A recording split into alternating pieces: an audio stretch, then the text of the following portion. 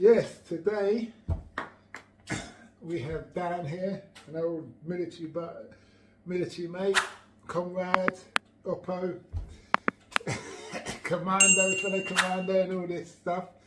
And I haven't seen him in 13 years. And it's, what was it, for my last tour. Yeah.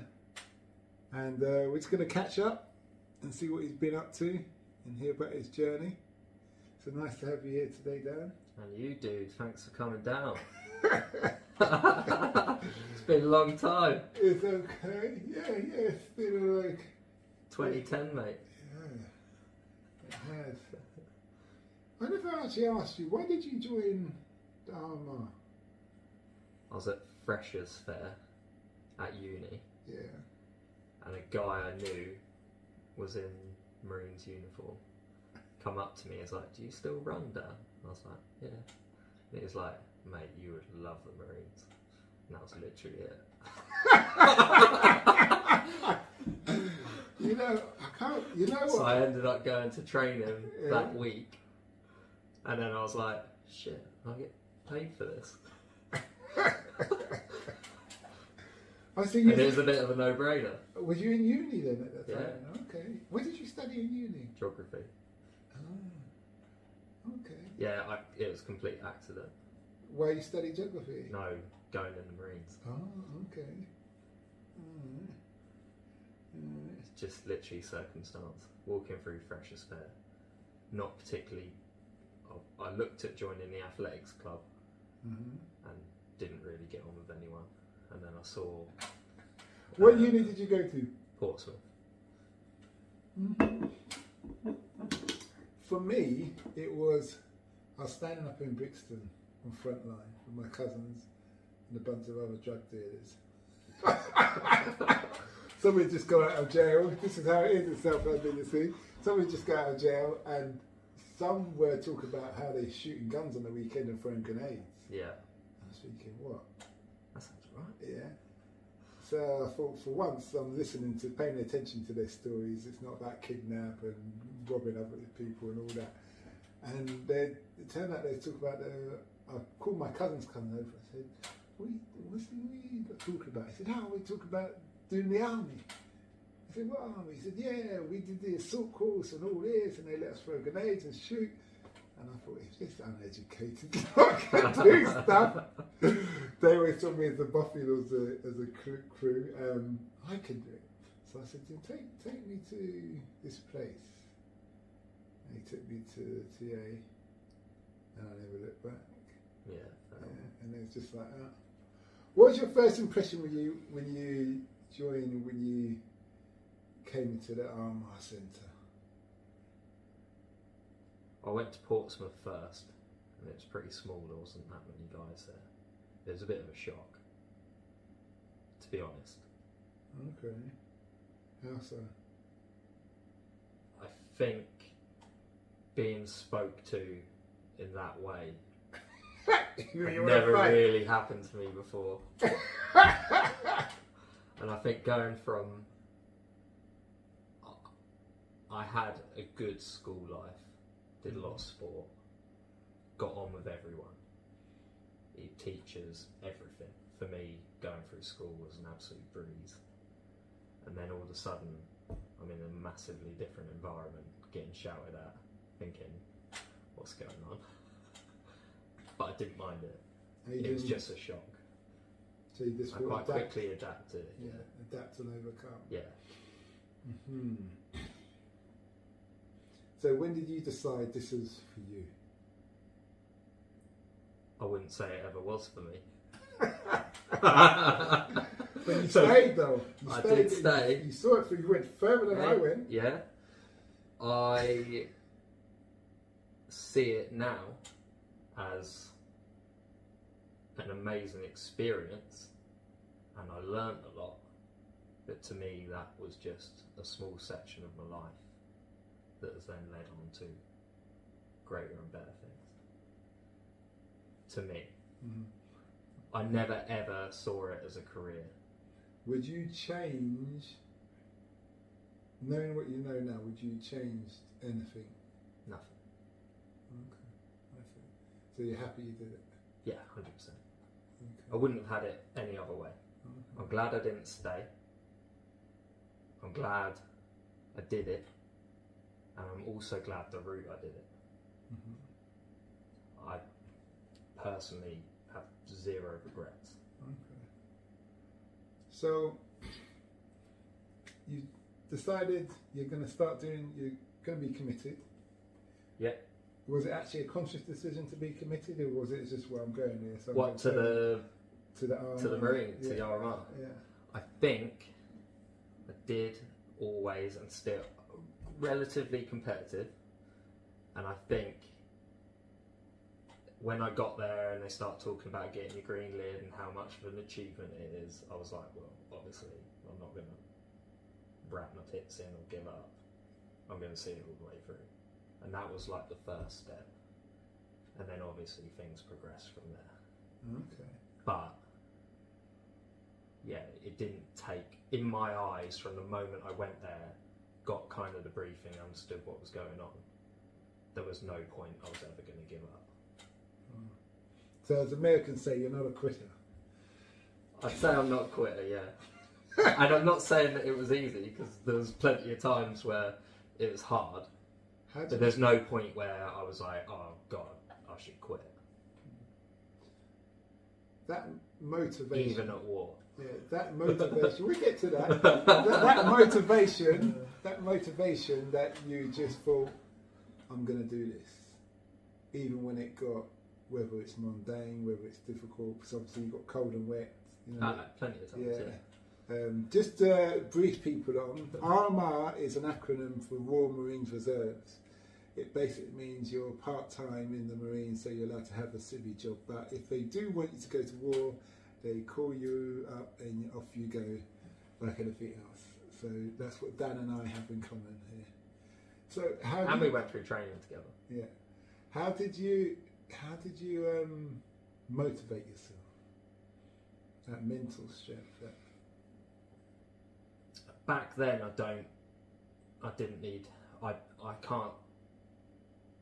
didn't really need any motivation. I think the only motivation I needed was to continue to be fit and to learn new stuff. And I was learning new stuff all the time. I'd never done anything with the military before I started. I was never a cadet. Had nothing to do with the military. So to me, it was all brand new. For most guys that we were in training with, a lot of them were in the cadets before. They knew a lot of the basics. For me, it was literally fresh out of the box. Yeah. And I think the learning and then staying fit and changing the type of fitness I was doing compared to what I was when I was younger kept me motivated. Yeah, I see what you mean, because I had done a tour already with the army. Yeah, exactly. Yeah, but it was a bootneck tour. So you met the bootnecks. Yeah. So, and before I'd done that tour, I realised that I didn't want to be with the army anymore because they weren't. No disrespect to the army people out there. No disrespect, but yeah, you will hear my story more in detail later on another time. But yeah. What's the hardest thing, what's the most interesting thing about training?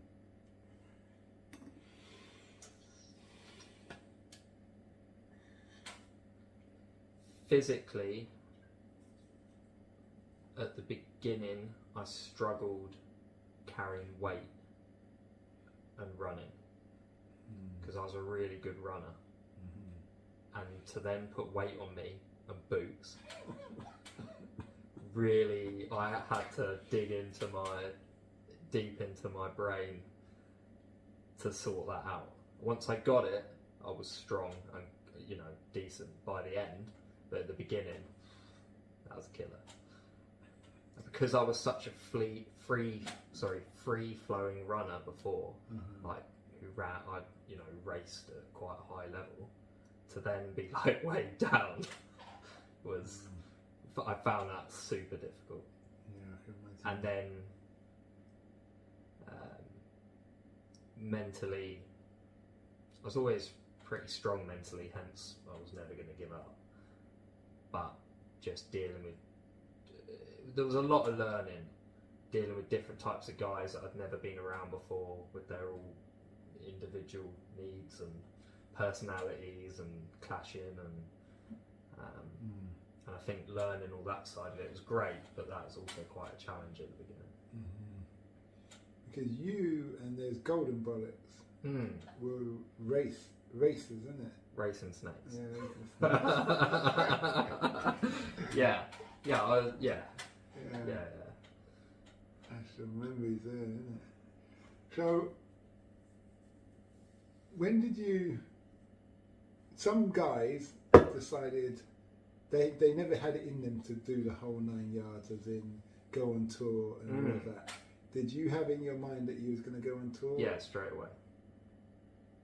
From when I joined doing the training, I thought, right, I'll get my green lid. I'm obviously going to get it.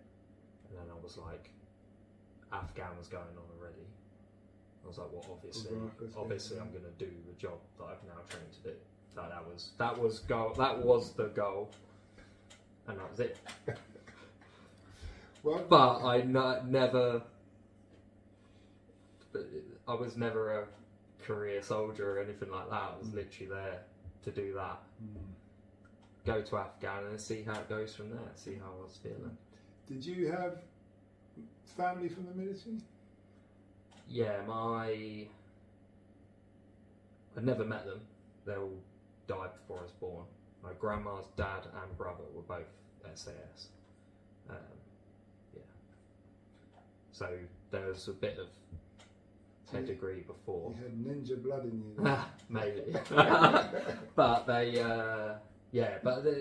that was never part of my life, and there's no. During my whole growing up, I don't even think I'd met anyone in the military. Okay. Like my whole youth. I don't think I only met somebody in the military on Opens Day one time. Yeah, I never even went to. They wore the olive. He's wearing the olive uniform at the time.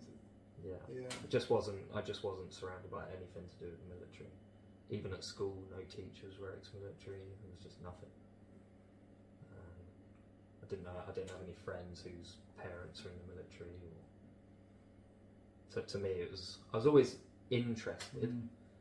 I was always down the woods, playing, doing all sorts of stuff, but it's never really. When did you start to feel like you were a Marine in training? You thought like, this is what it's all about. Phase 2. When you started doing tactical stuff. When you're actually doing soldiering. When I was like, oh, I'm actually doing something that's seemed like progressive, that you then move on to actually doing real soldiering. I think that was, so the second half of training. Then I was like, actually we're doing tactical stuff. And that's when I switched on a lot more. The admin and stuff that comes with phase 1 was important, but I wasn't really into it. When we got to the tactical stuff, I got stronger, I was fitter, I could do everything, I could see a reason we were doing it.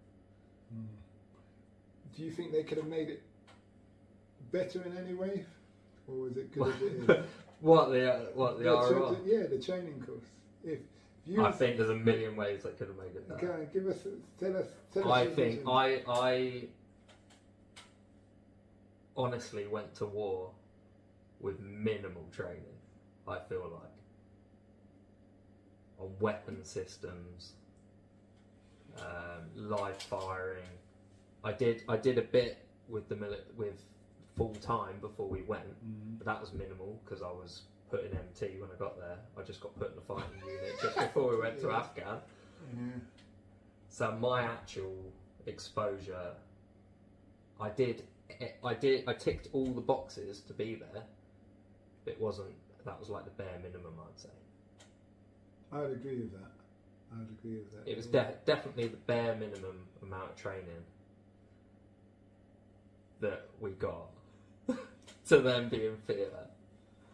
I suppose I'm thinking the regular guys. I wonder if they would have looked at it like that, because a lot of them are just. Yeah, they might have thought the same thing. Yeah. I'm just looking at it from our perspective. No, I mean there's- not for us. No, the regular guys. A lot of the regular guys that came from straight out of training and were just feeling. Oh yeah, straight in, yeah. Feeling things, yeah, all of that.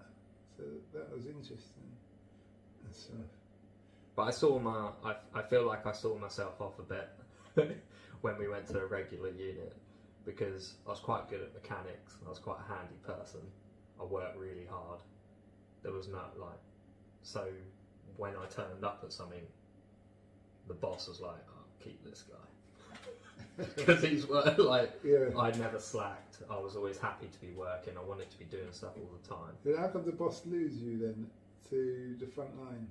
Because they needed more lads in the fighting troops. I always knew I was going to end up in the fighting troop. It made sense, but they liked your attitude. I think so. Yeah, so yeah, that makes sense. And if you're working for the boss is the officer, by the way. Yeah, so if you're working for the officer, you're gonna get brownie points straight away. If he likes you. If he didn't like you, then you get told off in public like me. Sometimes I didn't even know what I did. What did I do? What did I do this time? But such is life. Such is life. I think back then I was I did. If I was asked to do stuff, I did it. When not in theatre, that was different. When it was like life or death, that's a completely separate thing. But when it was work, I was quite happy just to work and get on with it. How did not play the game, as the lads would say. Yeah, how did you find gelling with the other guys?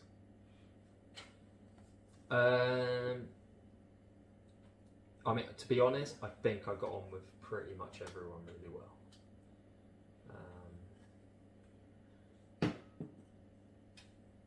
Especially at a unit, I feel like, pretty much I made friends with pretty much most people I'm cross paths with, across the hierarchy as well, I'd say. That's good. And I would actually say that even went beyond with theatre and then stuff afterwards. I'd say I got on, in general, pretty much with everyone. There's a couple of people I just didn't get on with, but that was quite rare for me. I don't know, what are your thoughts like? I had people who I didn't like. But I think I had people who were annoying. Yeah. Now, just to That's what I asked you earlier. Just to let everybody know, there's an age difference between Dan and I, and believe it you or not, won't believe it. I'm 10 years younger than him. Yeah, right. Yeah. No, I'm like 11 years older than Dan. So Dan did the passing out of the commando course at 19, which is a great age to do it. I did it when I was like 32, and there's a big difference. And my body had already been hammered, so I'd been on tour. So you're thrown in with a lot of, what's the average age is like 19, 20? Yeah, 21. So you imagine it's like you're a grown man. Was I even? No, I was 32. When you went on tour, what age were you? I think I was 22. Yeah. So I was older. I think. Yeah. No, I must have been 23. Yeah. So what my point is, why I asked this, is that some of the people were my son's age. So it's like you're going to war with your son. But you're going to be in the bedroom, share a bedroom with him for the next 3 months before you go. And it was quite frustrating at times. Yeah, Fart jokes, setting off the alarms. It's like I asked 1 o'clock in the morning. It's like I asked you earlier. How was it? Did it feel like you were just surrounded by kids? Like, yeah, it did. It did. When I think about it, it was even down. Excuse me. Even down to belongings. You know. Yeah. Respecting other people's belongings or space. I remember you driving us in your car, and I feel like I always tried to respect you and understand you as best as I could. at my young age, I remember someone slamming your car door and you being like, can you please not slam the car door? And then being like, what have I done? What have I done? And I was like, just don't slam his door. Is that when we go to cinema or something? Yeah. Okay, yeah, I forgot about that, yeah. Which is fair. Yeah. And like, if someone did that and really slammed my car door, I'd be like, don't slam the door. It makes complete sense. It's just back then, these guys weren't really thinking about it, were they? Because, no, they don't own anything. Yeah, I know. That was the thing. They didn't own anything, and they're given all these big equipment to use, like all those new Gucci vehicles. Like the military got all these, what's it, Jackal? Yeah, Jackal. Jackals, nice. It's like a beach buggy, but 10 times as big, and it can go over all this terrain. It's got the roll bars. You've got guns sticking out all over the place, and they just trash it. Yeah. They really put it through its paces, bootnet proof, squaddy proof, all that. Wow, yeah. All that kind of thing. So yeah, it was an interesting experience. And then the corporals, the problem was for me, I'm older than the corporals, but the corporals are talking to me like I'm really like a teenager. And you're like, oh. But that happened on the first tour that I was on. The army tour. You're going to get that's inherent of the military. Though. And then there was a row between one of the TA and the regulars, because it was all a driving unit. And later on, one of the regulars went to the corporals, listen, when you're talking to the Armagh guys, remember they're not children. They're grown men with families. Who've got real jobs. Yeah.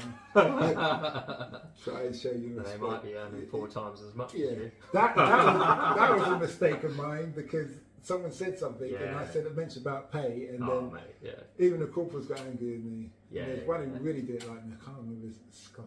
Is it Scott? I can't remember his name. Blonde guy. And then he would try and pick me for everything, every and anything. But such is life. So when you had to tell your loved ones that you're going on tour, how did that go through? Oh, before we jump to there, we jump in.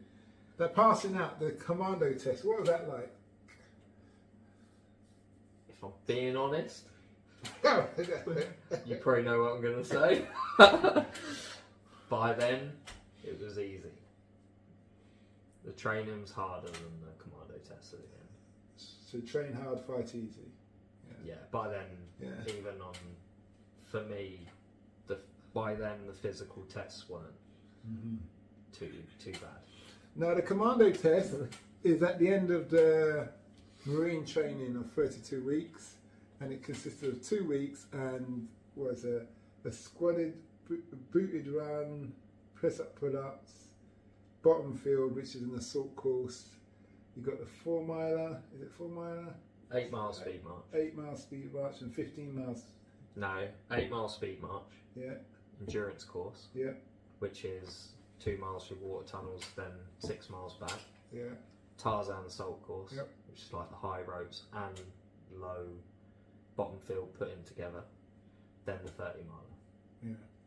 So that doesn't sound like anything the way Dan puts it. If you're 19, it's all fun and games. If you're in your I wasn't actually 19 then, because training took ages. If you're in your 30s, it's an interesting experience, let's put it that way. You really got to dig down deep. And put it this way, you know what God you serve when you're trying to do it.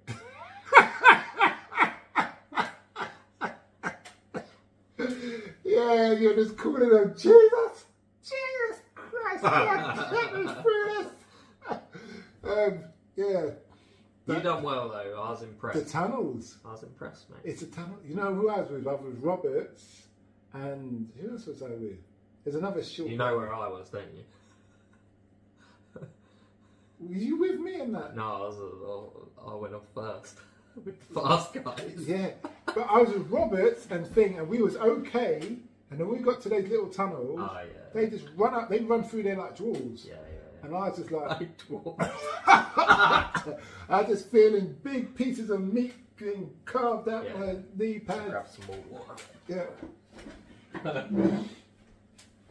Yeah, but there's a big size difference, so. Yeah, yeah.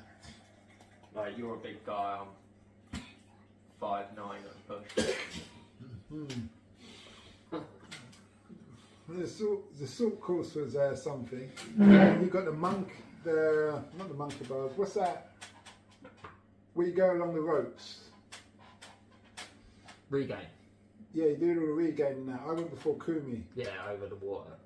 No, I went after Kumi. Kumi was slow. He's scared. I don't know what was going on, and then they made me do it again. Oh, you know, on is it the death slide? Yeah. You know, I need to kill myself. Yeah, you didn't put it over the rope. You're meant that to. happened to a few There's people. a long rope that goes, I don't know, it goes for ages, and it's a zip line. You're meant to get a little piece. They give you a little piece of rope, dip it in a bottle of water, in a bucket of water, and you throw it over, and you just jump and slide down. You go like in the action movie. You've got all your weapon, your kit on, and everything. Now I, in my infinite wisdom, so I don't like heights. I went up there, and I forgot to put it over. So I was just holding this rope, and I was ready to jump. And how high would you say this is? It was like 30 foot. Yeah. And the corporal just tapped me on the shoulder and said, "Hey, you might want to put it over the rope." And I went, "Oh yeah, thanks." It wasn't just you though. And you guys did that. I had to do it twice because Kumi got stuck. He just I tried to contact Kumi again, but I never. Oh, he's a good bloke. Yeah, he's a good. He helped me out. He was older than me as well. Yeah, he was strong. Yeah, and that was good. I gave him a pep talk on the 30 miler and then made him stay at the front. Yeah, because we was all in the same thing, innit? So how did you feel when you passed out? Yeah, it was good. Yeah, I remember being like, I felt like I had achieved something. You know? I knew I had achieved something. Yeah. I mean, I definitely felt like I had gone through something harder than what I had ever done before. For sure. I had run, you know, the last bit you have to run up the stairs to go over the bridge to go down the road, over the road. Yeah, that's on the endurance course. There was one of the King's thing who just passed out. King squad, yeah. And his whole family and his missus or sister with the baby and everything, and he saw me coming, and he told them, "Get to the side! Get to the side!" And I went running down the stairs. I looked at the stairs. I said, "Don't look at it." And I looked down and as I'm running past, he goes, "Go on, Royal! Go on! Dad, get out of his way!" And I got to the top and I went, "Oh!"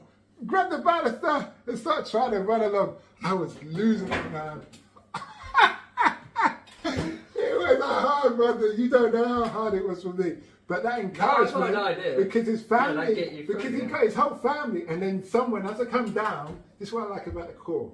Some guy, I don't know who he was, he said, "You're running with me." He wasn't like, he wasn't a DS, he was just a bootneck, and he used to stay with me. And I was just running. I didn't even know where I was going. I was just running. Just running. Yeah. And he goes, "Now, you see with the marksman thing, you go and clean your way. Go there." Thanks.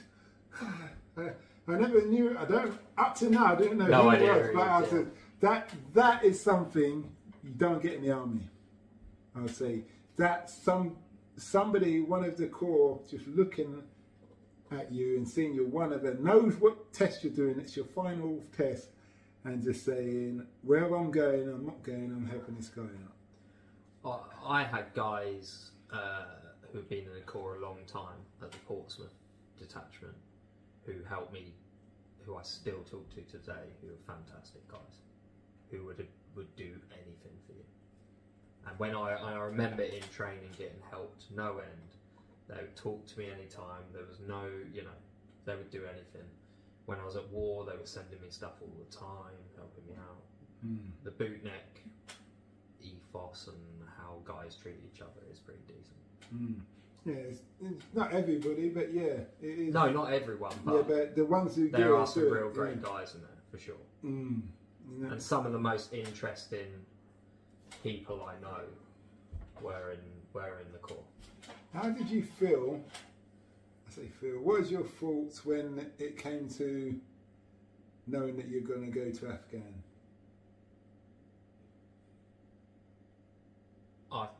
I was so like blinkered back then. I had like tunnel vision of what I wanted to do. So if I wanted to do something, that was what I was doing. Yeah, like So I was like, yeah, that's what I'm doing. Signing up, going. It wasn't really like, oh shit. To me, it was just like the next step of what I needed to do. So I didn't overthink too much about it.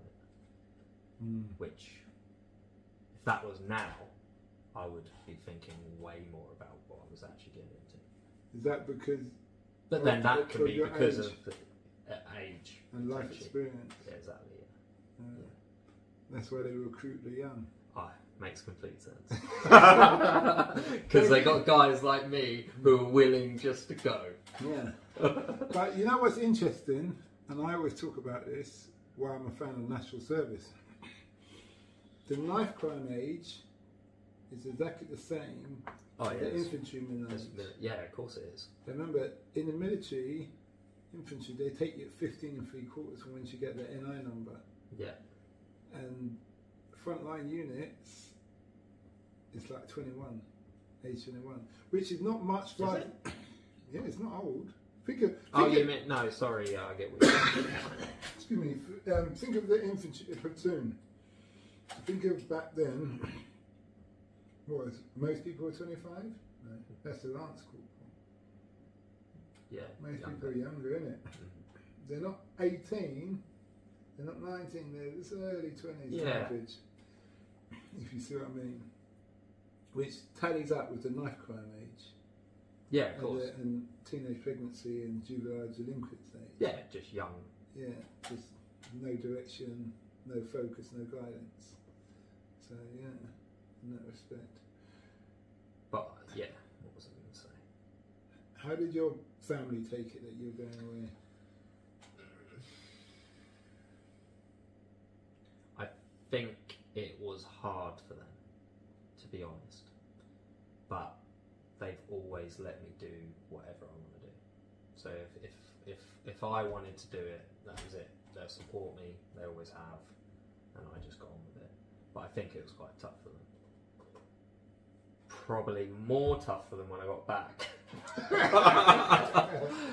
More so than when I was there. But I think also at the time, especially the tour we went on, was quite kinetic.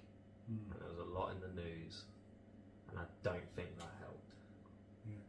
The funny thing was, for me, when I got back and we got off that coach, I remember my partner, she came up to me and she goes, I actually need a hug right now. And I was thinking, it's all over, where's the fun and games? Oh,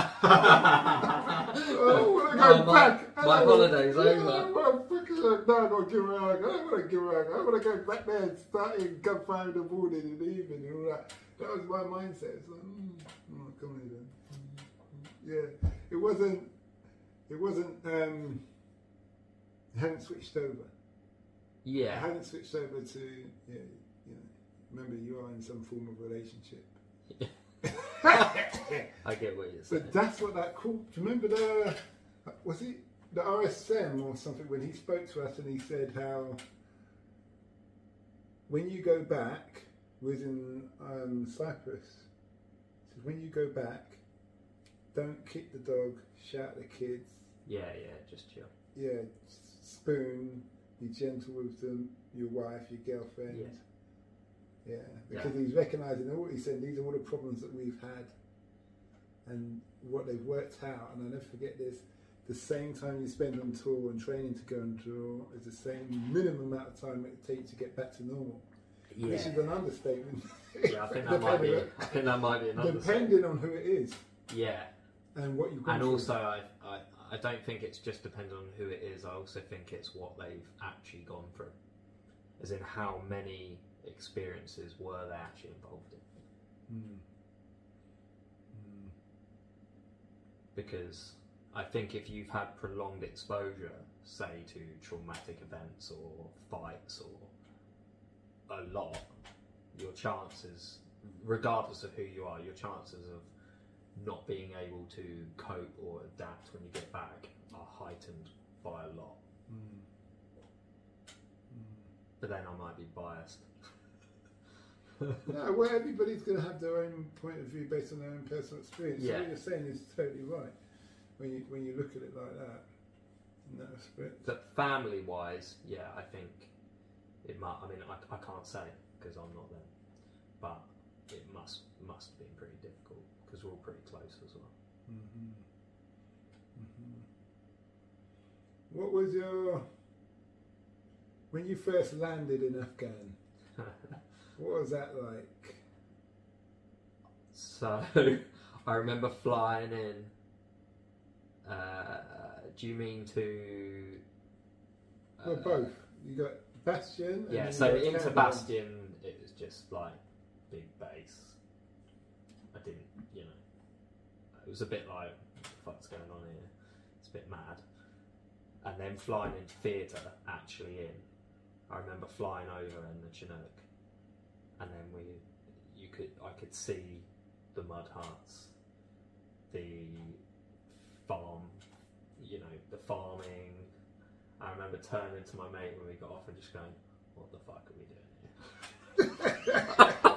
Like, really? How long are we gonna be here for? Yeah. Hey, I think there's a we're in the wrong postcode. Yeah. Yeah. And the guy I'm talking about is an intelligent guy who went to Oxford. And I think he was just like, what? Like, what are we doing? That was our initial thought. But, yeah. Did you get that one bottle of water a day, either you could drink it or wash in it? Did your rations get that bad? You can even drink it or wash in it. It's up to you. For those people who don't understand how important water is, I've lived in countries where they cut off the power and society goes on like normal. But when water starts to get rationed, you see people losing their plot. Yeah, it's a bit different. Yeah, it's true though. Some of the places I ended up in, there ain't no washing. Yeah. So how many men was in your fob? So I moved around loads of different places. How is it? So you was in MT, and then they just dropped you here, dropped me there. No. I was at what you mean at 40. Yeah. No, so at 40 Commando, I was in MT with you for a bit. Then I got moved to Charlie Company into 7 Troop, and then I deployed with them, and that was a troop of, what was it 24? I thought we had 29 at one time, Okay, and then but people were dying. 40, 56, When I was sent on R&R early, for whatever be the reason, and every day I turned on the news, somebody was dead. Yeah. I said, I'm not turning on the news anymore. Yeah.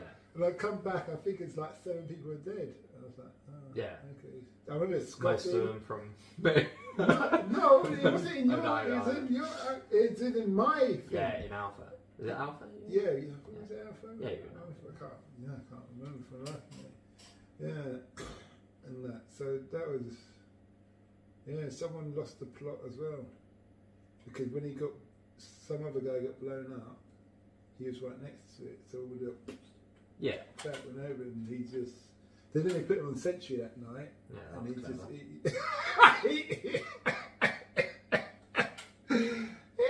go down too well. They had to call in the Chinook to come pick him up. Yeah. But that Chinook ride, Chinook being the helicopters with 2 propellers that you see commonly on the news or military movies, was the cargo bay open, the floor open with your feet hanging? Yeah.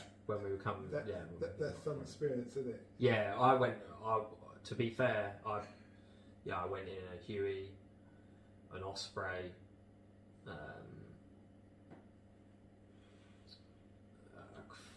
quite a few different they're things. flying contour in the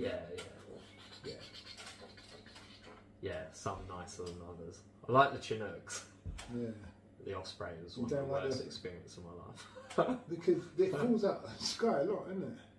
Yeah, and also the Americans were just flying in, like, not even tactically or whatever, just straight over the green zone, like, bop, bop, bop, bop, bop, and you're just like, here comes an RPG. And we had a helicopter go down, we had a Black Hawk go down in your compound? In the fob, yeah. In the fob?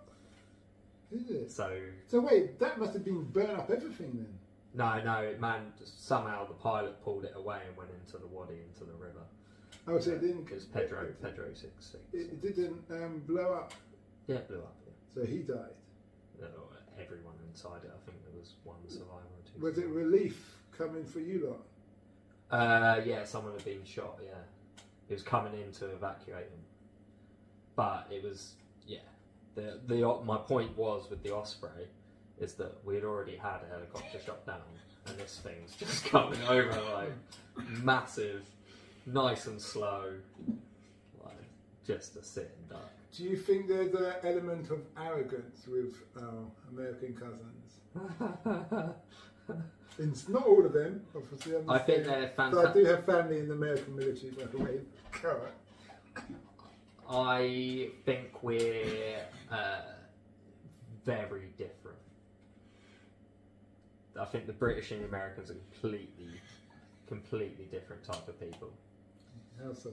Individually, I got on with guys in the American Marines, like they're really nice guys, do anything for you, but as a collective and from their hierarchy with their like objectives and what they were expected to do, they were just like sitting ducks, and they would happily go out and do stuff that I would have said no, like and gone fuck off boss, or no chance I'm doing that. Whereas they wouldn't say anything, they would go out and literally do what they're told. So they're on the old imperialistic military British military system still then? Because that's how the British military used to be. I would say I definitely saw elements of that. And you know, they would get like G'd up speeches from the hierarchy. Yeah, I remember that corporal there's a sergeant with all the scars over his face. There is. You've got to be prepared to die! Yeah, you are you ready to die? There's nothing more patriotic than dying for your country. And I'm like, what? Yeah. Like, getting spoken to like that and then thinking they're invincible going out and literally losing, 5 blokes in one. Yeah, it's the over again. It's the extended line stuff they do across the compounds. Yeah. Yeah, it's not the point. I was the point man in that area when they came. And I told them, I sat down in their briefings, told them where all the bombs were, like where I roughly knew where they were, where I would avoid, and they just went straight through the lot, losing blokes day after day. Do you think if you was an American telling them, they would have paid attention? No, I think the hierarchy wanted to do what they were going to do, and no one was going to tell them any different. So they had their plan, and their plan was what they were doing. Mm-hmm. And then they started smashing down locals' houses. Do you remember? They decided to build a road and knocking down people's houses. Yeah. I just don't think. I mean, the whole thing was ridiculous anyway. Personally, I understand what you're saying. I mean, so it's ironic. They did all that, send all those 47 nations involved to catch like 30 people.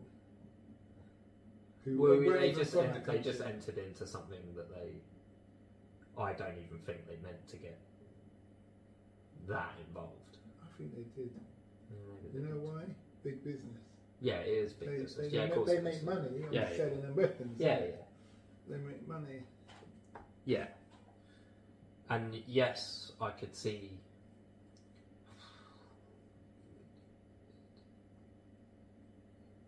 I don't know. The way I look back at it, we weren't doing any good. Yeah, I hear you. We were just, we were young guys out there having a scrap. Yeah, that's true. That's literally what we were doing. Did you see anybody where you just thought, you need to go home, you need a break? Yeah. Quite a few guys. I had a guy, especially in my troop. I won't mention his name. You don't really know him. And we were sitting down by this river, the Sangin River. You know, they wash the motorbikes. Yeah. They wash the cars.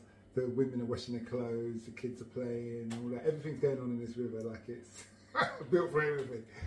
And he just went, look at him. Look at him.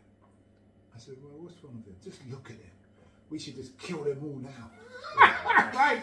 I was like, mate, there's women and children. He said, yeah, they all should just die. I said, you need, oh no. Yeah, and I don't mean like he needs to not be tomorrow, I mean like yesterday. But he was very peaceful and loving. Yeah. Before he went. Yeah. That things got too much for him mentally, I reckon. And he just turned into this. I understand why in Vietnam you had those situations where young guys just lost the plot and killed everybody in the village. Yeah. I don't agree with it, but I can understand how they got to that point. I didn't see it like that at all. Go on.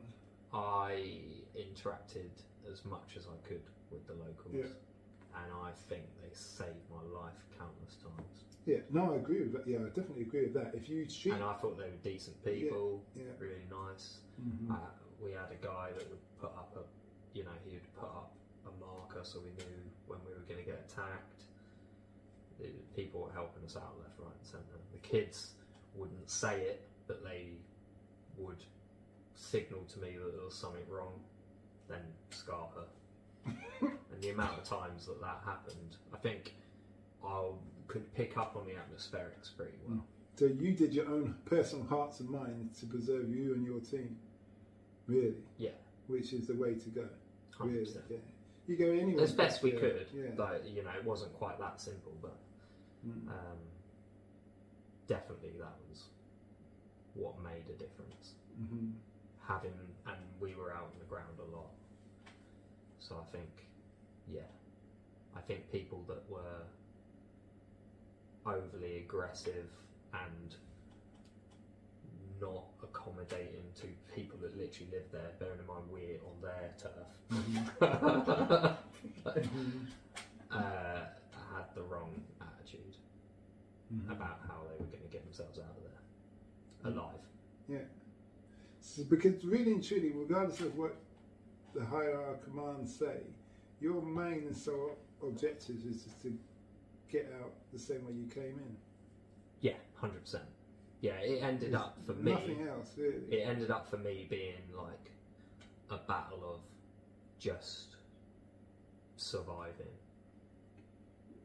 You spoke about earlier where certain things, if the boss would come up with some idea, harebrained idea, you'd have to tell him, boss, do you want to reconsider that? Yeah, because I think that was a good thing about the Marines, in my eyes, was that as a point man, which I wasn't at the beginning of the tour, but then I became one of the point men, and I had a good relationship with the boss and my stripey. And if they said, we're doing this, and I was like, that's not a good idea, I could have an honest conversation with them, and then we would work it out from there. It was no issue. There was no, like, you can't tell me what to do. There never ever was. There was no issue with that. And that was a good thing I found in the Marines, is they would listen to your opinion. Yeah. And that's what you want, because I understand that's what it's like with SF. Everybody kind of everyone needs to think for themselves. Yeah. In that respect, I think. And like I told you earlier, to this day, they're my guys that were in charge of me, or even higher, a lot higher than that, I still speak to today. They're good, good blokes. Thinking soldiers, I call them. You went through a lot, more than most of us, probably more than me in the sense of when I did 2 tours. I had a debate with an officer the other day, and he was talking about women in the military, women on the front line. What's your, when I say military, I don't, because the military is a big beast. Just to let everybody know, it's a big beast. It's like you could say it's like a town move. You need everything in a town to run a town. There's a lot of working parts. Yeah, a lot of working parts. You need post office, drivers, medics, military police, for argument's sake, lots of different people, mechanics, all the rest of it. So anybody who's got the mentality and the goal, yeah. But when it comes to the front line, up and personal, living down and dirty for months on end, in a shell scrape, I've done that. For instance, yeah, do you think it's ideal to have the opposite sex? Considering we don't keep all the men in... I think it depends on too many factors to actually... I think I've had particular experiences that make me... I'm not going to form a full opinion on everyone in the military on whether women should be there based on what's happened to me, because I know there are some fantastic women who are in similar situations to me who perform fantastically. However, when I was there, any one medic, an MP that we had attached, it was a terrible idea. It didn't work at all. For a number of reasons, but I wouldn't say, I couldn't tell you if that was normal across the board. But my experience was bad. And they shouldn't have been there. We had 3 medics, 2 guys, 1 was women. 1 I tried to sell to the Afghans. When I say the Afghan, they tried to sell it to the Afghan army. Afghan army, for those people who like equal opportunities, as in gay, you get a lot of the locals who like to play for the home team, you could put it that way. And there was one of our medics was a young guy, little short guy, blonde hair, blue eyes, but he's very young looking. And the Afghan army were looking at him and like teeing him up. Yeah. So I realised they were looking at him. I mean, we shouldn't even laugh about it because I'm pretty sure they just abused, the sexual abuse that went on inside the Afghan National Army is pretty appalling. Yeah, it's true. It's true. And at some point, that'll probably come out. And be a thing that should definitely be spoken about. But long story short, we were happy with that. Yeah, I just as a joke, I said to them, no, you give me $100. They said, no, we take him for $5. I said, no, you give me 50. They said 10. I said, right, you give me 20. They went, no. I said, yeah, you come touch. He good. He ready. And I held him like this, picked him up. So he's really little, and he goes, no, they will rape me. But that's my point. They actually would have. Yeah, I know. But the funny thing is, I didn't see him on the patrol again. Yeah. He refused to go out. Yeah, I'm not. He refused. But back to the thing is, the girl of the medic, she had more drive, more thing. Yeah. But she froze. Yeah, who that got was, compacted. that was the issue we had. Yeah, she froze. Was that we may as well not have And had a medic. the other two medics, well, one ran off, would refuse to go out, and the other one decided he's not going out as well. So it's like, we should have had commando. That was the issue we had, was that we had some bad injuries, really heavy contacts, and we had no medic because she couldn't do anything. So we ended up with no medic for the rest of the tour. Really? Yeah. But surely they could have... Apart from our commando medic, who was in the main base, who went out to as much as he could, but there's only there's one guy, you know. Yeah. And he was he was amazing, but how are you supposed to spread in between? And I suppose all those people who come into the surgeons, they don't want to put a surgeon on as a medic, is it? Oh no, they couldn't do that. Yeah, because it's too valuable. Everything's priced up in the military. But the guys, you know, I did a lot of med stuff. The guys were fantastic. We did the best we could when we're out on the ground, and you know what it's like when you're under heavy contact. It's all about just getting them out there as quick as possible. Anyway. So sometimes the stuff we could do was good enough to get them to where we needed to, so then they could be looked after. And I've doing casualty evacuations with the Marines, like the sense of urgency of what those guys did and what I did in extreme circumstances, like still to this day I take my hat off to the blokes because they go above and beyond to save people. 100%. I hear that whole thing from contact to injury to all the way back to Germany. I remember one guy said he was driving through Helmand in Wimmick, it was Wimmick this time, and they hit an IED or mine. He got flown free from the vehicle. Yeah. About 150 metres, he landed. And when he woke up, he was in Germany. Yeah. Well, that's a very good team from your team, because some of his people died, to the helo, to everything. Oh, yeah. And that's one thing I'd say about the Americans as well. They would come in Black Hawks under any contact, any, as bad as it could be. They would come in, get a guy. And that's why they lost the helicopter, because they would literally come in on any conditions to try and save people. So although we were very different, they went, especially the medic guys, they were coming in under crazy conditions to try and save people. It was impressive. Yeah, I can't believe it. But that's what you need, though, isn't it? Yeah, 100%. Yeah, you need some backup. Yeah. I think they also have that mindset where they have the freedom because they have more equipment.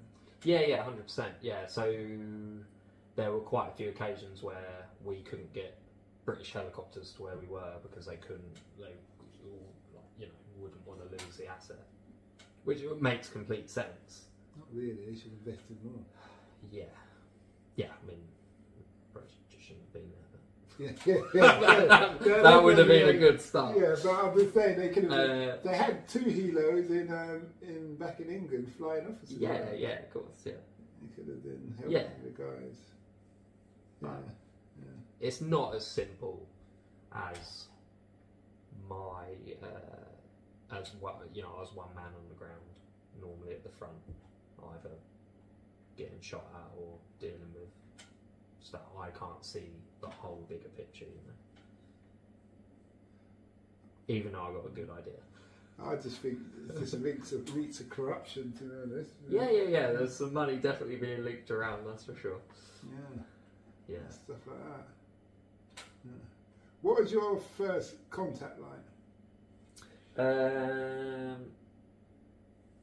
I was carrying ECM Blue, which... You carried that? At the beginning. Are you a point man? No, I was point man later on. I just carried ECM Blue and ECM Brown, and what's the other one? ECM Blue, Brown... Was it black? I can't remember. I used to just... I was a donkey. Yeah. That's what I was. Yeah. Me, I and then was the at the Gobbo. Do you remember Gobbo? Yeah, Gobbo got blown up, yes.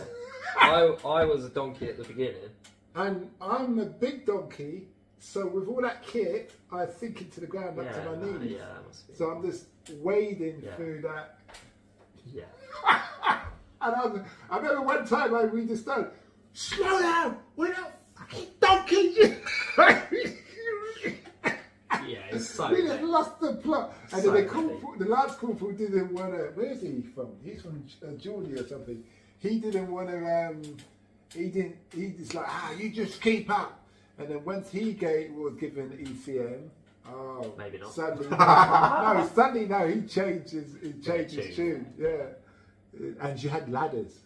And that's the thing, the medic, the girl, wasn't comfortable. she couldn't carry her own equipment and help us. So I was carrying all sorts, you know, it's like, Yeah, so my first contact, we were in, you could tell straight away when we walked into this area, we were like further than what the rifles had gone previously. We were already further than them within the first week.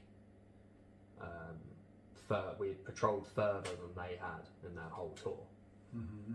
And we'd already gone way beyond the white flags, the Taliban area. And although we were always told, there isn't a flat, forward line of enemy troops, it's a 360 battle. And we were like, okay, but if we step over here, we get shot at straight away. Anyway, we went into one of these areas and fucking hell, rounds start coming in. I'm like laying on the ground, like digging in with my eyelids. And then I remember, then we were basically breaking contact back. We were like, we're just going to pull out. We couldn't really see what was going on. There was no like firing points. And then I had to run for, it was endless with all that weight on. But I felt strong. Yeah. And I remember getting back, and my corporal at the time was like, "You're really strong, like, in that engagement, and you came back and you were still like all right." And I was like, "Yeah, no, feel okay," type of thing. Because at the beginning when we got there, it was so hot, I was struggling straight away. But then I think I adjusted. So by the time we come under contact, when I was there, the lads had already been in another contact a few days before that I wasn't there. And then I started to feel a bit more. After a bit of acknowledgement, then I started to feel a little bit better. But the beginning was a struggle. And then when we were out on a few more patrols and I was still carrying all that kit, I then found a few bombs and highlighted them that we'd already walked past. And that's when they realised, maybe we should give them a go at the front. Because I was still spotting stuff, even carrying all that gear. And you know what your brain's like when you're carrying all that gear. But that's the acronym for commando, isn't it? Control of muscular mind and nerves during operation. Yeah. Basically, when you're stressed and you're really can still operate. Can you still operate mentally? And I think once they realised that, then I was able to be sniper bait in a river for my next one. up in your echelon, didn't it? Yeah, and then I went on little skirmishes and trying to hunt out snipers and stuff like that as the bait. You know what's funny about when you say you was trying to get your eyelids down into the dig in, is that there's that classic statement in Full Metal Jacket when he goes, "You want to get so close to the earth, you have got to remove your shirt button so you can get closer to the ground." That is true. Hey. Yeah, when you get those cracks, the rounds are cracking. Yeah. Or whizzing. Yeah. No, Then all of a sudden it's real. Yeah, what point did it really become real to you? Because I don't think it became real to me for a long time.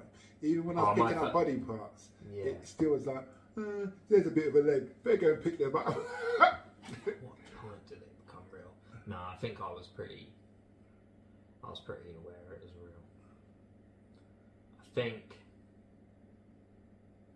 think I was pretty aware of what was going on.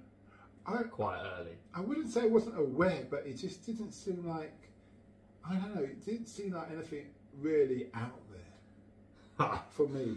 Yeah. I don't know why. Definitely did for me.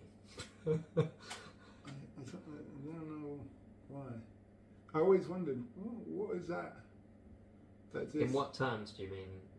Not really. It wasn't out like, when the interpreter got blown up and he walked on the ID or whatever they laid, and his leg went either way. People were trying to tell everybody to get up so we can move, and he wasn't getting up. But it was like, we got to go and find his legs. Yeah.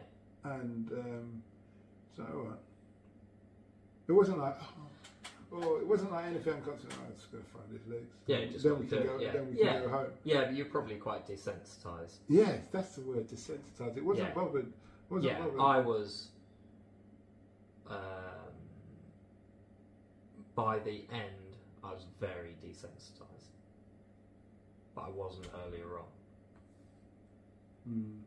America did a survey in Iraq, and they said depending on the person's background, what they found is that the children who come from perfect families in like suburbs have a lot of issues being at war more than the people who come from, let's say, council estates or trailer trash gangland areas. And I've had a mixture of both. Yeah, I don't know why. Yeah, I don't know. It didn't bother me. Yeah. If you see what I mean. I don't feel like anything bothered me. But it obviously did. Yeah. Because I suffered for a long time afterwards. Yeah, you get that angry thing. Well, anger or I had flashbacks for years of certain situations. So clearly stuff did affect me, but the way I dealt with it is what saved me. So although I suffered with it after, the way I was behaving and how I operated there was what kept me alive. So it was detrimental to myself later on, but it meant that I survived. So and then obviously now I see it as the things I suffered with are now like my power. So although I suffered it, once I've worked it out, and actually that's actually been a positive thing later on down the line, has enabled me to do like the things I now do. So although at the time I didn't feel like I was feeling anything, clearly it had an effect. So was there any point where you thought, before we move on, that this might be it for you? Oh, what, gonna die? Yeah. Never. Okay, so you always saw a light at the end of the tunnel. And we spoke about earlier. Weirdly positive. Yeah. No, you know what I think? I think it's we spoke about earlier before we turned the camera on and everything, is that the ability to slow things down. Yeah. And if you notice, not putting ourselves on the part of the best martial artists and things like that, but if you look at boxers, for example, it's all about the hands. Yeah. Those are the only things you have to worry about. But a really good boxer has the ability to, even though his opponent is jabbing really fast, he can slow down that whole thing, and he can see, is he bringing his elbow out, is he twisting, is he overreaching, is he dropping his guard, all these things, and how does he come back, does he come back fully, all of those. And I believe that we both saw it in the same light, where, okay, this man's doing this is going on here, that's going on there, rounds may be coming in, but I'm just able to slow it down, work out what's going on, decide what I'm going to do, and act. Yeah. Yeah, in Instead of flapping. in the worst situations that I dealt with, was when stuff I could slow everything. So like I was telling you, when I stepped over a bomb, and I was like, something in my brain's going, whoa, and I'm like, right, slow down. Oh, okay, there's a pressure plate. Take my foot back. Get in the river. I'm still getting shot at as well, but I was able to real slow down. Oh, there's a tripwire, and move on. Do everything in a methodical way, even under extreme pressure, and that was what saved me. But also probably created good amounts of trauma. But my ability to slow it down and still think was what stopped me from getting blown up. Do you think... And don't ever discount a good bit of luck. Because there's definitely some luck involved. Well, my people would say God's on your side. 100%. Yeah. So, do you think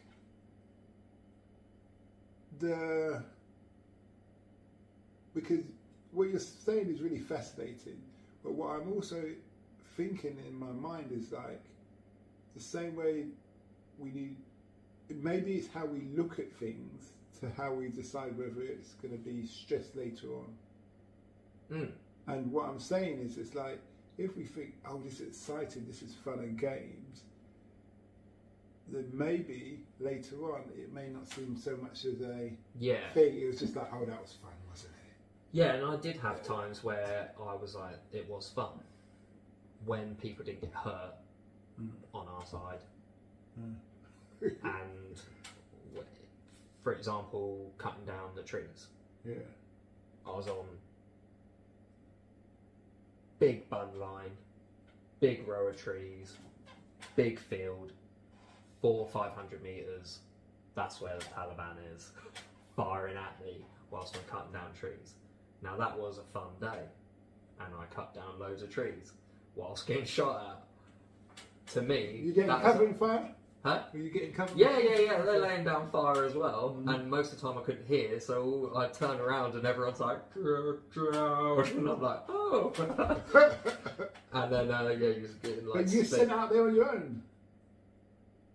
No. I had guys with me on the bun line firing back, but I was just in the ditch cutting the trees down. Also looking out for tripwires. Yeah, also all that stuff. Yeah. And I did that for a while. It was good. What, for a couple of hours or days? No, like days. Yeah. Every day you was going out there? Yeah, some days I would literally go on patrol with just a chainsaw and a pistol. I'm not even kidding. How many magazines you had for that pistol? Not many. We weren't that far out. UGS? No, didn't even have a rifle then. One day, I met Dan. What fob was that? Jackson. And you ever see those Mexican movies where they've got bandoliers and they've got the rounds? Now there's something called UGL, which is underslung grenade launcher, and they're like grenades. They're shaped a bit like. They're 40 mil. Yeah, 40 mil. Yeah, 40. Yeah, you put them in the bottom of your rifle, you can fire them. But there's loads of them. He's got belts all around this. So I've gone to him. Give me one of those belts or some of those things. And he's gone, no, I need these. I use them all when I go out there. And I was so surprised. But I looked at his face. I thought, you know what? Let me not ask again. Because this man really... You knew me well as well. Really needs them. So that's why I asked him, did he have any UGLs in that respect? Yeah, because I was out on patrol a lot, and being the point man, you always get targeted. Not always get targeted, but rounds are coming real quick, and the first thing I'd do was get a UGL off as close as I could to the firing point to put some fear into them. Was it easy to identify the firing point at first? Nah. It's just in that direction that you... Yes, that's what I found. Really difficult to identify firing points. Mm. Until it got closer, and then stuff was really kinetic, and then obviously it was, you know, you're very close. What's the closest that you've got?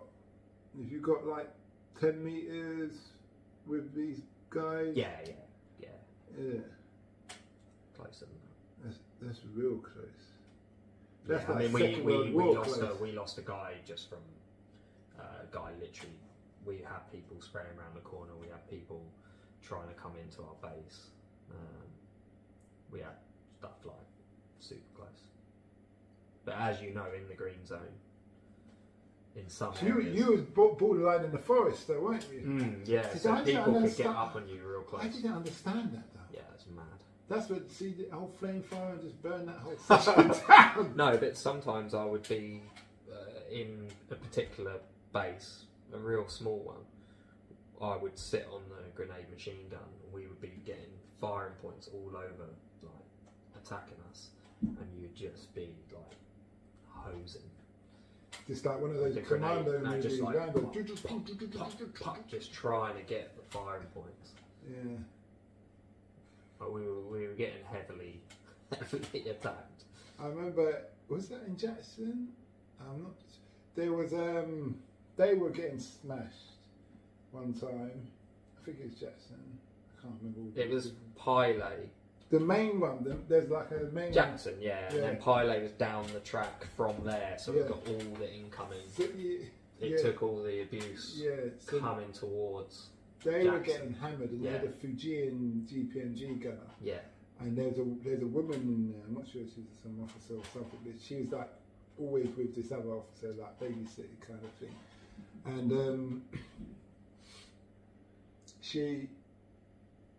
all I remember hearing was like, watch and shoot.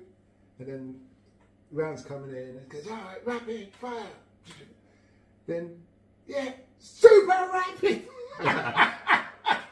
But don't worry about changing the barrel, just load and shoot.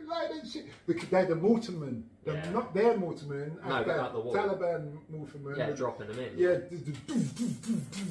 And it's getting closer to the point. Yeah. And they're like, super rapid. The Fujians are fixing it on the move. It was just like that every day down there.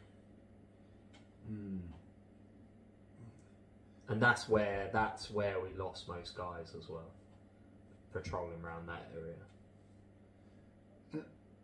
I'm surprised they didn't want to strengthen your lot's area. We didn't inside the patrol base. We didn't. I mean, one guy got shot in the head, but ricocheted on the helmet. We had some UGLs come inside, and guys got a bit of fracture in the leg. But actually, from that base when we were defending, I'm pretty sure we didn't lose one guy. It was only when we went out on the ground. But the actual defence of the patrol base, the patrol base ended up getting denied. We denied it. We blew it up and had to leave. Like, it got that bad. But we didn't actually lose a guy from there. That I remember. I hope I'm not wrong. Not from my troop, anyway. Do you think HQ or command could have dealt with the whole thing better? The particular patrol where we lost American and another RMR guy, John,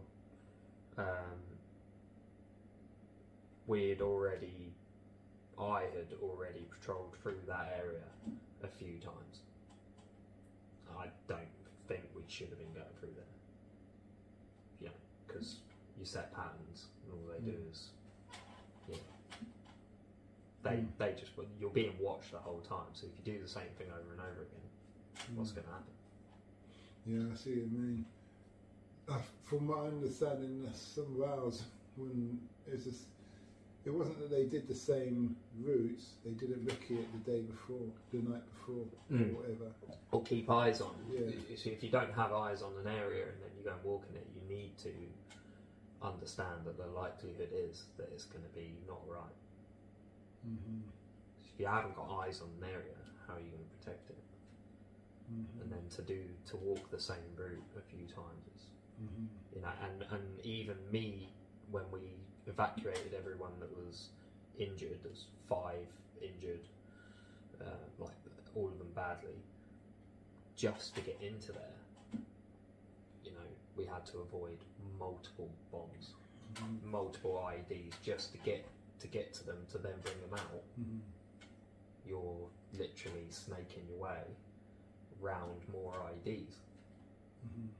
So it's just just a shit show.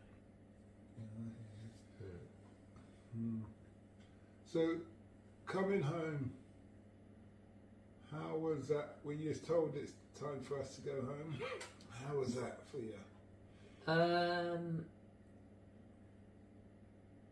From what I remember, I'm pretty sure we left just after the elections, was it?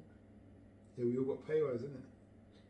No, the elections in Sangin, the local elections.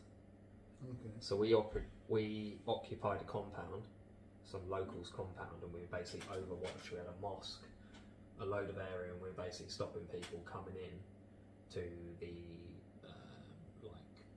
the local village where people were coming out to vote for the new. I don't even think they had anyone turn out to vote. And I was in there, and we were like on our own, completely isolated. And it was quite nice. We got attacked a bit, but it wasn't too bad. And then we literally come back, and they were like, "Yeah, you're off. The bird's coming. You're off now." And I was like, "Thank fuck for that," because by then I was just in pure survival mode.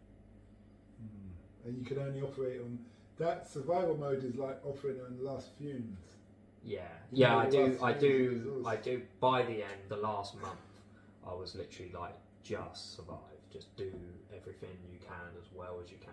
I was always happy to put my hand up. I'll volunteer for anything. I would literally do anything because I knew I could do it, but I wasn't. You know, I needed to make sure everything I did was spot on, done properly. I checked everything. I was just really alert by then.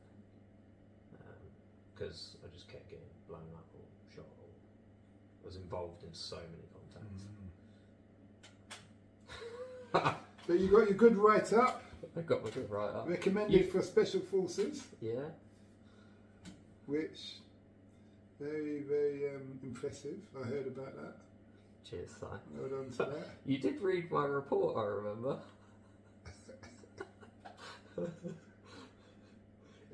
When we were in Jackson. And what did I say? I've got a terrible memory.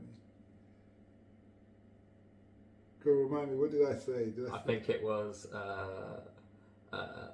I didn't get one. How did you get that? I didn't get one like that. That sounds like Special Forces officer. What is this? Yeah, there was probably an element of. I'm not sure. Yeah, you could say it's jealousy. I don't know. That was not. It's not jealousy. It was just like I was surprised, but I was thinking, what happened? That why he's got this, and now I hear. I think, oh yeah, that makes sense. Yeah, but for all this, we've got to give it something. Yeah, and all of that. I think that was. I think by then, I'd gone from the RMR soldier who had what I'd class as minimal training. Everyone that trained me, RMR was fantastic. Like they're great guys, and I feel like could have definitely. I needed a bit more before I turned up. I hadn't even fired the GPMG before I turned up into theatre, and then next minute I've got it in my shoulder. No, well, you're not the only one. No, I know. I hadn't used night goggles. Yeah, same. Goggles, and I was sent out in a 2-man convoy. Yeah. With them. The world looks kind of fluorescent green now. Yeah. Man. I never spoke to my life, but I kind of gathered what it's going to be like. Yeah. So you got, what medal did you get from the Americans? Bronze Star with that. Bronze Stars. So just to give people an idea, the Bronze Star's below the... Silver Star. And the Silver Star's below the Medal of Honor. and the Medal of Honour's No, that's the highest. the highest. So where's the Purple Star? A Purple Heart's for if you get injured. Oh, okay. Mine's for. So you got one below, one. Two below. Yeah, two below the top tier. That's really good. So tell us about that story before we move on. It's not a nice story. Lost really good friend. Big patrol was out and they got hit by multiple IEDs.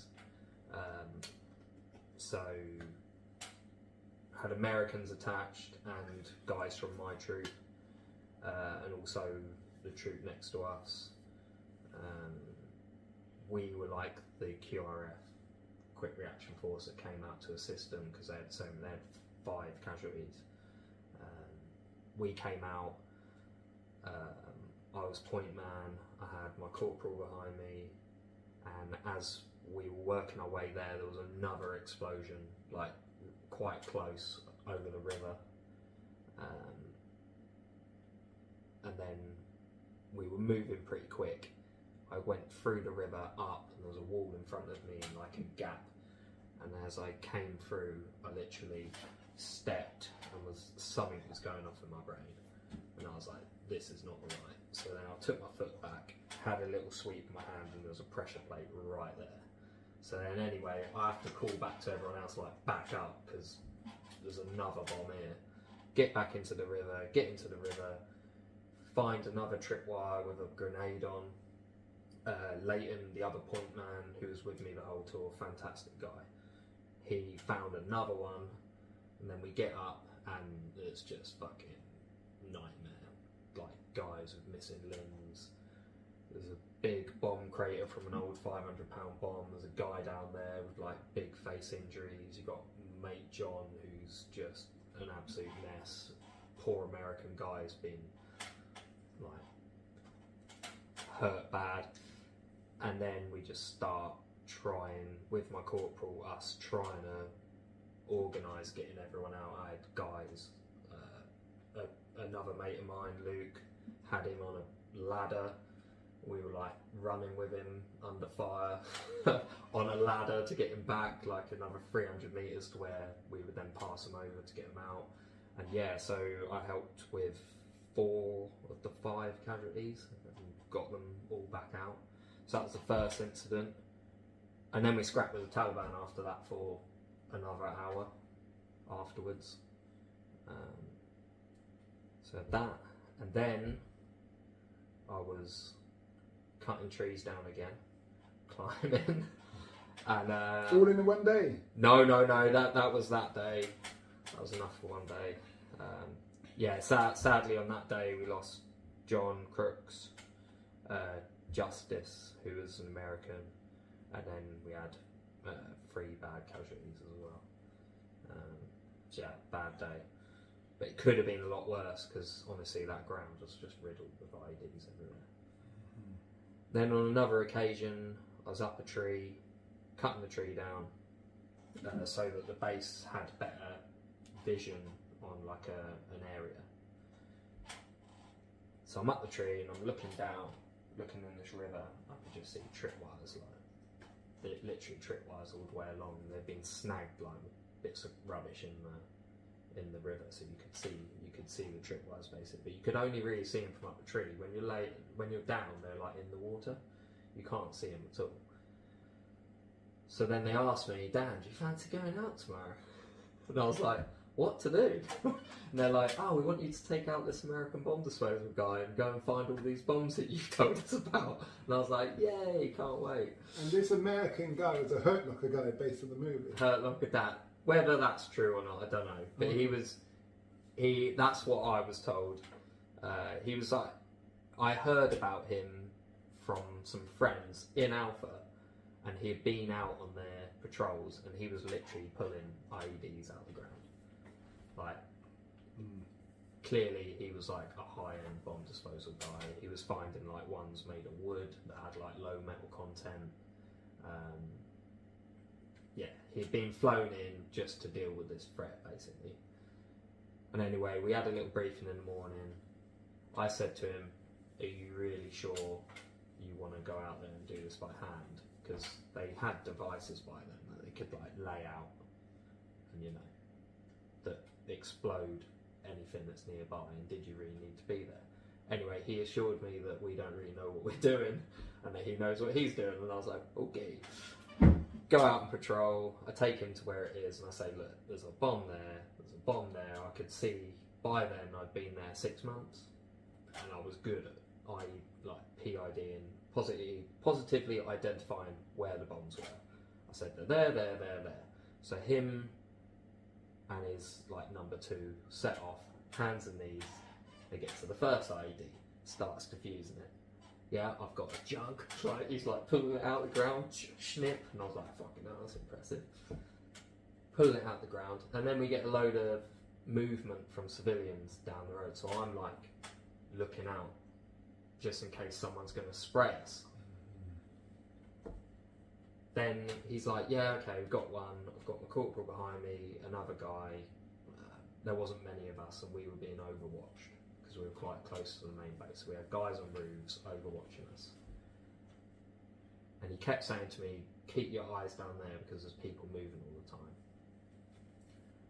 Then he moves on to the next one. I'm like, yeah, there's definitely another bomb down there. So I'm going along with him. He's crawling on his hands again, and then just goes up straight away. How close were you to him? 5 meters. So it's directional going up. Yeah, it went up like that. So I've been knocked back. About how far? Yeah, far. I don't know.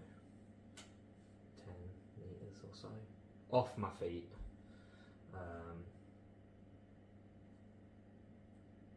I didn't really know what was going on. Anyway, I just get up, switch my Valen on, because it was just drilled into me, just lights come on, and I'm like, right, am I okay? Got all my limbs, yeah, I'm fine. Couldn't see anything, I wasn't hurting, the only thing was my ears were ringing. I turn around. Did you have those ear deafs in, the moulded ear deaf? I didn't have anything.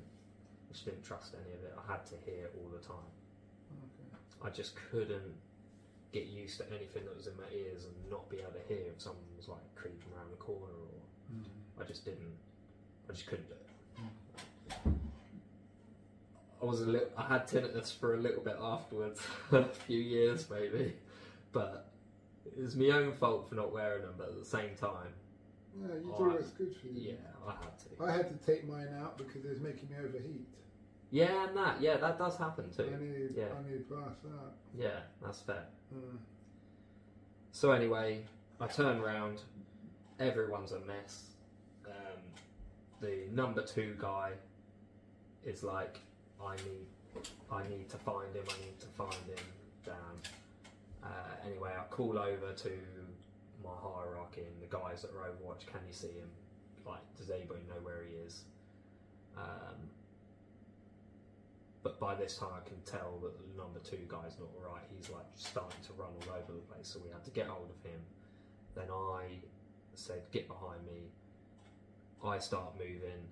I find one bomb, got to go around that. Another one, get around that, and I'm basically snaking the guys across the river, up a bank, to get them to safety and up. And yeah, it's literally snaking round 5 bombs just to get the guys out.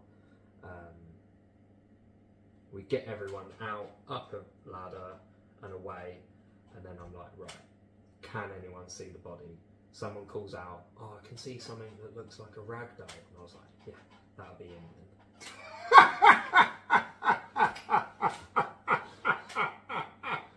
I'm like, fuck's sake. I look down, and yeah, there he is. Yeah, obviously it's not good. Yeah.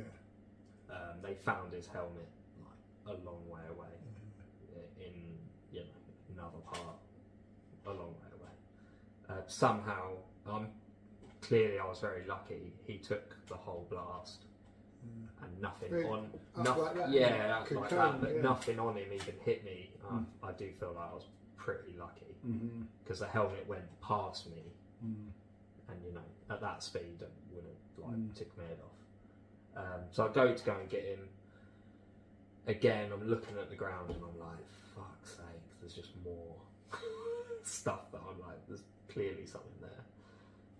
And then my stripey smudge goes, "Dan, we're getting you out. You're not going to go and get it." So then I get out, and that was it.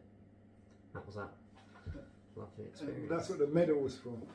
Yeah, for those two. Mm-hmm. For those two events, and then, to be fair, in the citation it says for consistent valour and dedication to duty, written in an extreme American way. Is there anything that you would have done different over this whole tour? Other than the obvious things like say to the patrol that was out there, "Don't go there," even though, you know, most of the time I didn't really know what was fully going on all the time, other than having hindsight and saying "don't go there" so I didn't lose friends and people didn't die, which, to be honest, was out of my control. I wouldn't change anything. I wouldn't have done anything personally different. I feel like I put my all into it, especially when it came to trying to save people, contacting the enemy. I feel like I did the best I could with what I was then. I'm content with how it went, and I sleep well at night. Even though it was carnage. Well, I appreciate that story, the whole hearing your whole journey, Dan. I'm sure next time we do the interview, which will be based on the readjusting back to civilian life, which will probably be another 2 hours. Yeah, easily. And stuff, and then there'll probably be a third part about the career of where you are now and how you're going in life. Yeah, man. But thanks a lot. No, dude, it's been absolutely awesome to see you. Genuinely. And okay. Thank you. We hope that episode enhanced your life. We post an interview every day as well as vlogging on our social media channels. Don't forget to subscribe to get our latest episode.